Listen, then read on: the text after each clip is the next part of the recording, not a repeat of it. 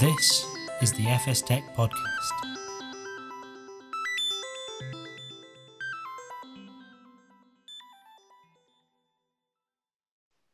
Welcome to the FS Tech Podcast.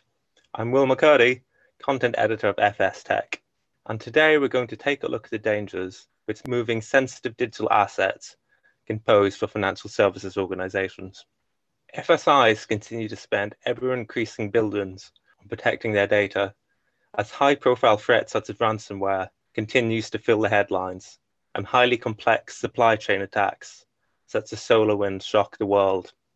However, taking advantage of how organizations move digital assets remains an evergreen attack vector for cybercriminals. You might associate insider threats with vengeful employees or with sales team members trying to steal valuable leads. But simple employee negligence while moving digital assets presents an open door for cybercriminals to infiltrate the armor of otherwise secure institutions operating in highly strict regulatory environments. Confidential data transferred from one system to another also represents an opportunity for interception. An unauthorized access can also occur when the data is stored at rest for download on a file transfer server. In addition, legislation such as GDPR, PCI DSS, and ISO 20022 are muddying the waters and pose the threat of steep fines for businesses who fail to foster an awareness of where their files are being transferred and who really has access. But in today's remote working reality, file transfers represent an integral part of many people's daily workflows, and organizations are also tasked with delivering transfer protocols, which are secure but not so onerous as to reduce compliance. To delve further into these topics, as well as some possible solutions to this digital dilemma, I'm delighted to say I'm joined by Sean Devaney, Vice President at CGI, and David Martin, Partnership Manager at Progress Software. Thanks for joining us. Thanks, Will. Glad to be here. So let's jump into the questions. David, why do you feel that some well-funded organizations still have a blind spot when it comes to external transfer of digital assets? So I don't think it'd be particularly contentious of me to say that the larger the company gets, the higher the risk of someone mishandling sensitive information becomes. Why that is, I'd suggest, is partly cultural, but also partly about the technology used to reduce that risk. If you consider the cultural dimension first, then I'd point to a recent cyber resilience survey by Accenture, I believe, in which it identified the accidental publication of confidential information by employees as having the second greatest impact in causing a data breach. If the systems, processes, and technology we employ to help users keep confidential data safe aren't intuitive, accessible, or easy to use, then adoption, I'm afraid, is simply going to be low. Now, that's of course true of most, if not all, technology. If the solution is convoluted, people will just revert to old habits and old ways of doing things. And that means using fundamentally insecure ways of sharing sensitive data, like public cloud-based services or even the humble email attachment, for instance. Some of this for sure comes down to robust policy administration, policy adherence. But the obvious way to ensure the risks are eliminated or at worst minimized is to deploy technology that is intuitive, is easy to use, such that it's possible to largely ensure that files leaving an organization by whatever means do so securely. Now, the other dimension is the effectiveness of the technology that's deployed itself. And even though there are excellent solutions on the market to support secure file transfer, many IT departments are still relying on outdated approaches such as FTP or legacy scripts. I'm afraid these simply don't cut it when it comes to general efficiency, keeping your company's data safe, or showing compliance with industry mandates on how information is secured and exchanged. An effective secure file transfer system will guarantee the encryption of data in motion and at rest. It will support strong authentication, provide multiple access control mechanisms, support automated virus scanning, and provide full auditability of data from start to finish with recording of event logs. And that's the type of solution that, in my opinion, banks need to be deploying. And David, I completely agree with that. Just to pick up on your point about the access to tooling, if you don't make it easy for your employees to access safe and secure enterprise level tooling, then they're going to go out and use other solutions that are much easier to access on the market. There's lots of web-based file transfer mechanisms that are very easy to use, and yes, you can lock access down to a certain extent, but actually the better way to get your organization adopting these safe file transfer mechanisms is actually to make access to those as ubiquitous, as easy, and as available as you possibly can. Exactly, sure. Exactly. Yeah, exactly. So moving on, linking in quite closely to the first question, Sean, could you talk about some of the most pertinent risks which transferring digital assets poses for financial services organizations? Yeah, sure. So for me, this is more about the loss of control when transferring data outside the organization. When you're processing data internally, you have the ability to set strict security policies so that you're not only compliant with regulations such as GDPR regarding data privacy, but you can also control the content so that you comply with financial services specific rules like the Payment Services Directive, which governs things like the content of payment data, payment messages, and so on. But as soon as it leaves the organization, that control's gone completely. So the focus has to not only be on securing the data that leaves the organization, but also ensuring that only the data that needs to leave does. So it's not just about making sure that what you are transmitting is secure and encrypted. It's about making sure that you're adhering to the regulations and policies that you need to adhere to ensure that you're treating your own customers' data, personal information that you might have about your business or employees or your customers, they're in line with regulations like GDPR. So financial services firms are really heavily regulated, right?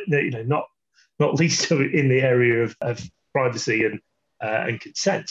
And banks have to be particularly careful that the personal data they keep is only used for the purpose for which it was captured.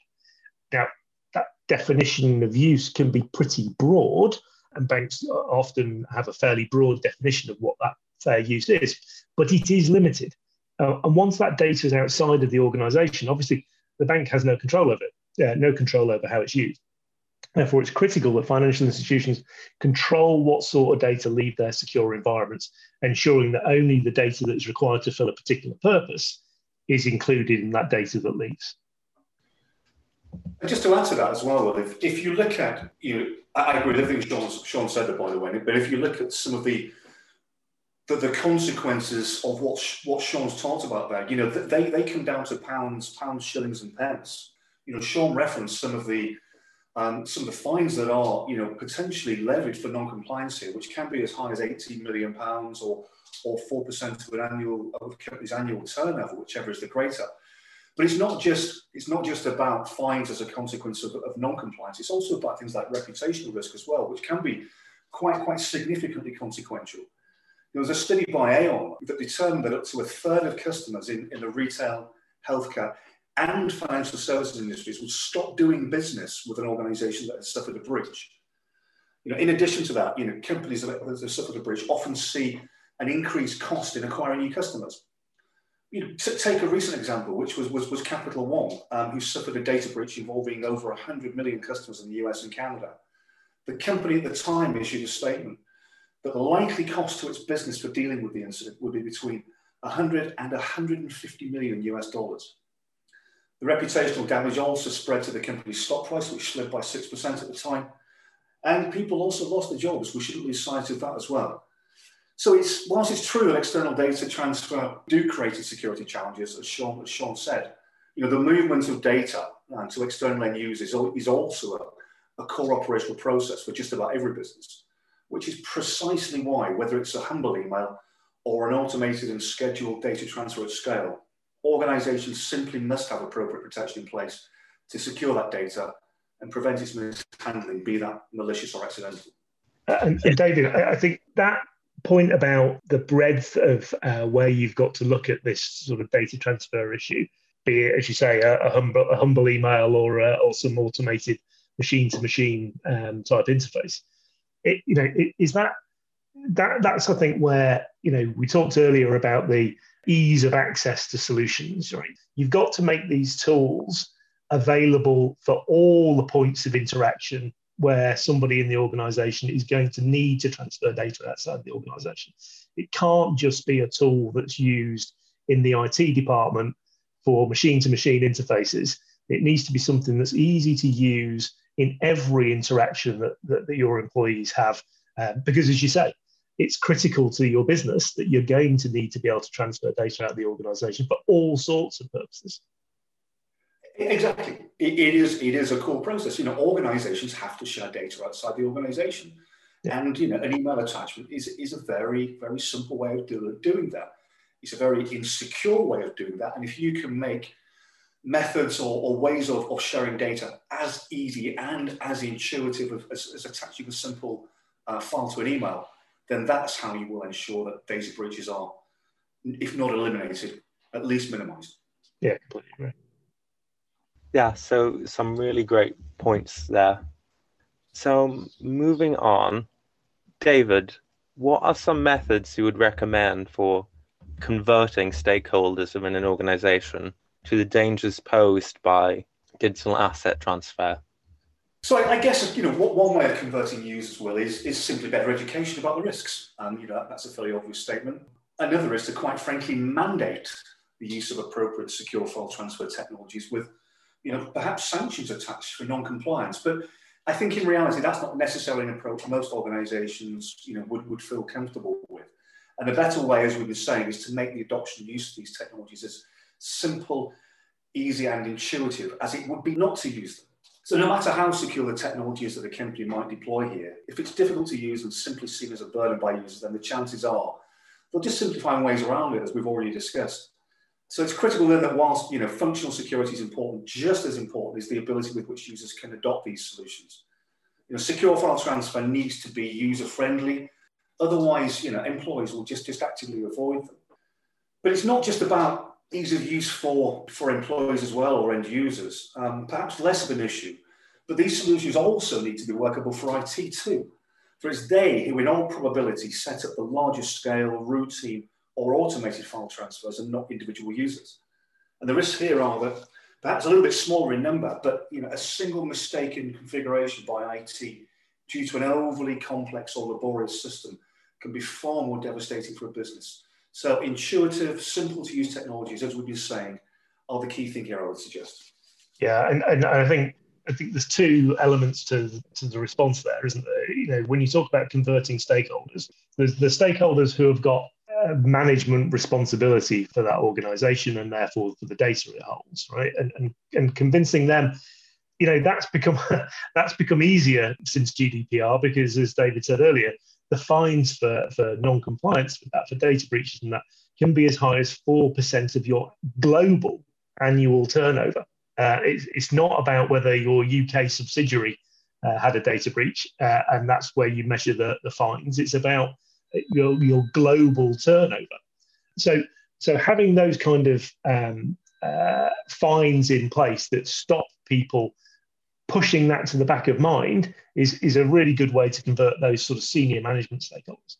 But also you've got to convert me, right? You've got to convert the end user to that process.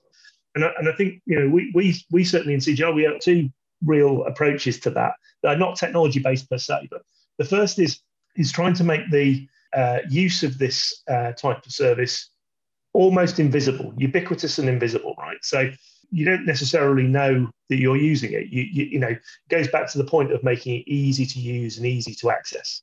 So making sure that the tools that you have in your organization are all compliant with these types of challenges, that they promote security and they promote encryption, is absolutely key. That you don't allow people to use unauthorized file sharing sites and things like that, just blocking that, but making it easy to have an alternative that exists within the organization. And then the second thing is that constant education piece. So we do a lot of work internally with phishing emails, for instance, right? So the idea of we almost gamify it to a large extent, so that emails will turn up in your inbox that look like they're from. We had a really good one last year around flu season, that said CGI were offering free flu jabs. Click here to get your free flu jab. And it was very neatly worded. It looked like a legitimate CGI email. If you check the email address, it comes from the wrong place and things like that. But it's just getting people's minds thinking, I should be checking this. I should be thinking about where this data is going to go, who I'm actually interacting with. Is this actually who I think it is? Exactly. And as you say, Sean, getting the thinking about, how is it that I'm potentially sharing this information? Making the solutions available to people is part of the solution, but getting them thinking about, how am I sharing this information? Am I using the right channels is the other aspect. Exactly. So moving on, Sean, could you talk about the compliance-related challenges that ISO 20022 or any other legislation poses for banks who are transferring data from one organization to another? Sure. I mean, hopefully, so ISO 20022, hopefully that's not so much a file transfer question as it is a compliance one. So ISO 20022 messaging allows banks to transfer a much richer set of data around the financial services network of banks and corporates, potentially allowing things like remittance and counterparty information to be much more useful than it has been in the past. But there are a couple of issues that arise here. So first, let's look at one that arises more because of the complex transaction routing that happens in international payments. Around 50% of all high-value payments have some sort of international element to them, i.e. the message will be transferred across international borders, potentially between countries that are at different stages in the journey to migrate to that ISO 20022 message standard. And when that happens, and for a particular leg of that journey, the payment has to travel using older message standards, then some of that richer data can be lost. And that creates a real problem for organizations, because one of the things that you have to be able to do for international message transfers is to trace that message through all the counterparties that it goes through on its journey. And in translating from new standard to old standard, there is risk that you lose some of that information along the way. So this is not so much an issue around data encryption or data security, so much as it is around being compliant with the regulations around the data that you have to carry in those kind of payment mechanisms. So that brings me on to the second point, which is looking at the data that's carried in the message itself. As we just said, or I've just said, that ISO 20022 is a much richer message framework than those that have been used in the past. But that's what it is. It's a message framework. It can be used to transfer all sorts of financial data, from interbank payment messages through to security trades and so on. It's the implementation of this framework that presents the challenges for financial institutions and the corporates that submit data into those institutions and indeed receive from them.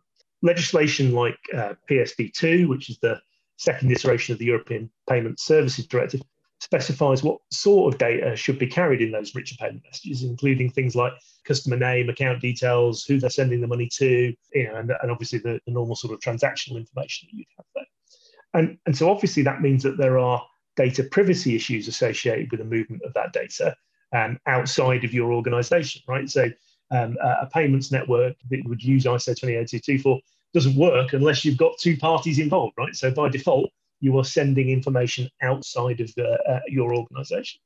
So whilst the standards for the payment networks that this data flows across do ensure absolutely that whilst the data is in transit and at rest within the network, it's appropriately encrypted and managed, and that's secure and safe, there are still significant challenges for organizations to ensure that the data is correctly managed internally before it's sent and after it's received.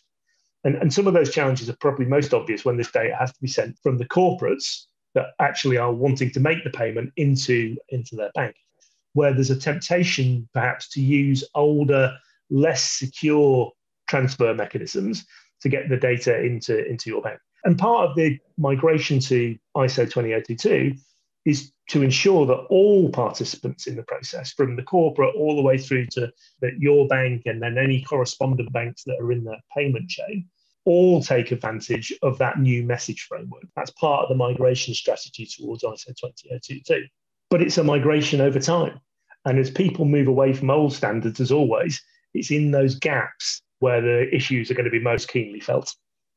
There's not really a huge amount I can add to that, Sean. Really, I mean, you're clearly the subject matter expert in this particular space. But if there is one thing I can add, in that is that ISO 20022 will fundamentally require that financial crime teams will need to update their risk management procedures and profiles to support the new data model and XML processing, and guaranteeing data integrity and security will therefore be an absolute must. Yeah, I completely agree. Having that end-to-end view of where the data is held, what information you have about particular customers, etc., and having that throughout that whole value chain is absolutely key to the integrity of that process. Yeah. Thanks for that. So moving on, I know we've touched on this to some extent in your previous answers, but David, could you talk about how you feel that financial services organizations could best approach mitigating digital asset transfer-based risk? Well, hopefully you'll forgive me, Will, if I'm a little binary here and give you a very obvious answer that you might expect from a secure file transfer software vendor. But the best way to mitigate against risks here is to deploy technology that is fundamentally secure and that users want to use. As we said, some of the free cloud-based alternatives might appear tempting, but they generally lack some level of inherent security and largely only address part of the challenge. A truly secure managed file transfer service allows businesses to consolidate all file transfer activity into one single system. And that consolidation fundamentally ensures better management control over core business processes. A solution like our own MoveIt offering helps businesses achieve that security through centralized access controls, file encryption, and complete and auditable activity tracking. That's the only way it's possible to ensure operational reliability and compliance, internal governance, and adherence to and with regulatory requirements like ISO 20022, PCI, GDPR, or whatever. Like with the previous question, I shall defer to David's knowledge of that market. But we've worked with Progress on a number of engagements. CGI are well known as a end-to-end systems integrator, and using solutions like those from Progress really give us a good level of confidence that part of the program, that file transfer, that data transfer element of the program, is being well managed and well secured. So, Sean, a question for you. With many employees hopefully returning to the office shortly, will hybrid working change the risks which file transfer poses? I hope everybody had their fingers crossed as you were saying that. I for one, can't wait to go back into the office after a year of sitting in my office at home. So, actually, I'm not sure that going back into the office itself and that hybrid method of working is necessarily going to bring more risks in terms of data transfer. I think the most significant risk is already there in the form of collaboration tools like Zoom and Teams that we've been using for the last year or so far more prevalently than we have done in the past. It's really tempting to view those tools as part of your own IT infrastructure. And in many cases, they're just not. Not all, but in many cases, they're just not. But we're using them every day for conference calls, project conversations, and often with clients involved, client interaction. And one of the challenges with these solutions is not being able to guarantee where your data is stored. So if you're using the collaboration tools and not just using them for video meetings, then you're able to upload files onto those tools, share them with teams, move data around. And in a lot of cases, those tools are not within the security boundary of your organization. So I think a lot of organizations are having to do a lot of work at the moment to ensure that their internal employees, their groups, are managing access to those sort of collaboration tools in the right way. and not using them as file storage and file movement mechanisms. And one of the challenges there is you're not actually, even if you are comfortable with putting data on there, you're not always able to guarantee where your data is stored. It may be that it's stored in the UK, but it might be elsewhere in Europe or in the US, for instance. But the key is it's not within your organization's control anymore. And at that point, you've effectively passed control of the distribution and use of that data to a third party.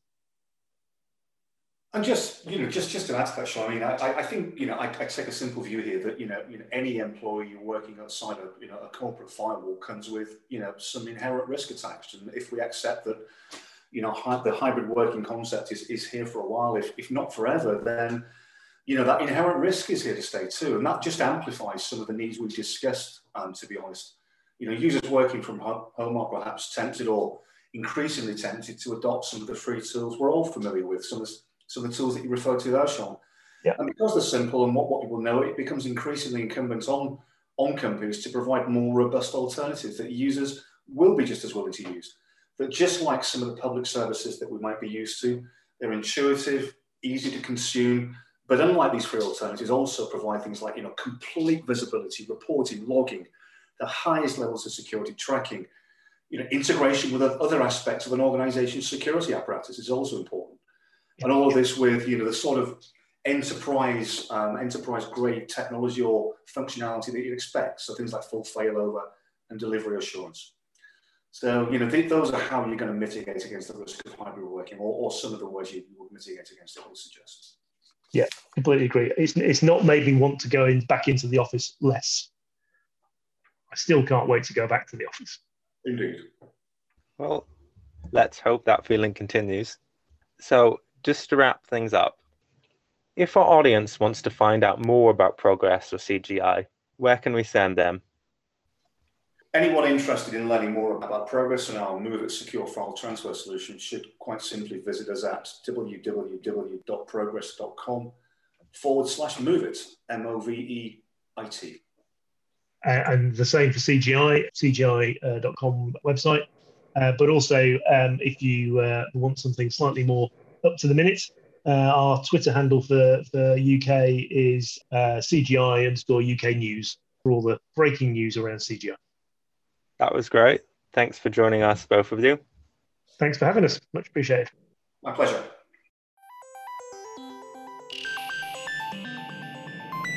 Thank you for listening to the FS Tech Podcast.